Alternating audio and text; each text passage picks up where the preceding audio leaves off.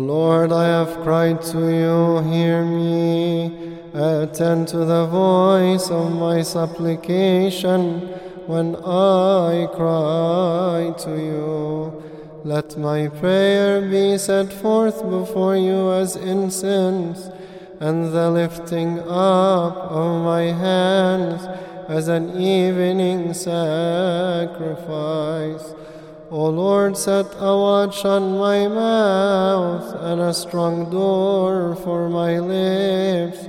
Do not incline my heart to words of evil, to employ excuses for sins with men who work iniquity, and I shall not agree with their choices. The righteous shall chasten me with mercy and reprove me, but do not let the oil of the sinner anoint my head, for yet my prayer also is in their pleasures. Their mighty ones have been swallowed up near the rocks. They shall hear my words, for they are delightful. As a lump of earth they are broken up on the ground.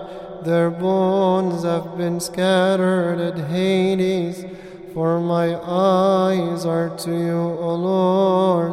O Lord, I have hoped in you.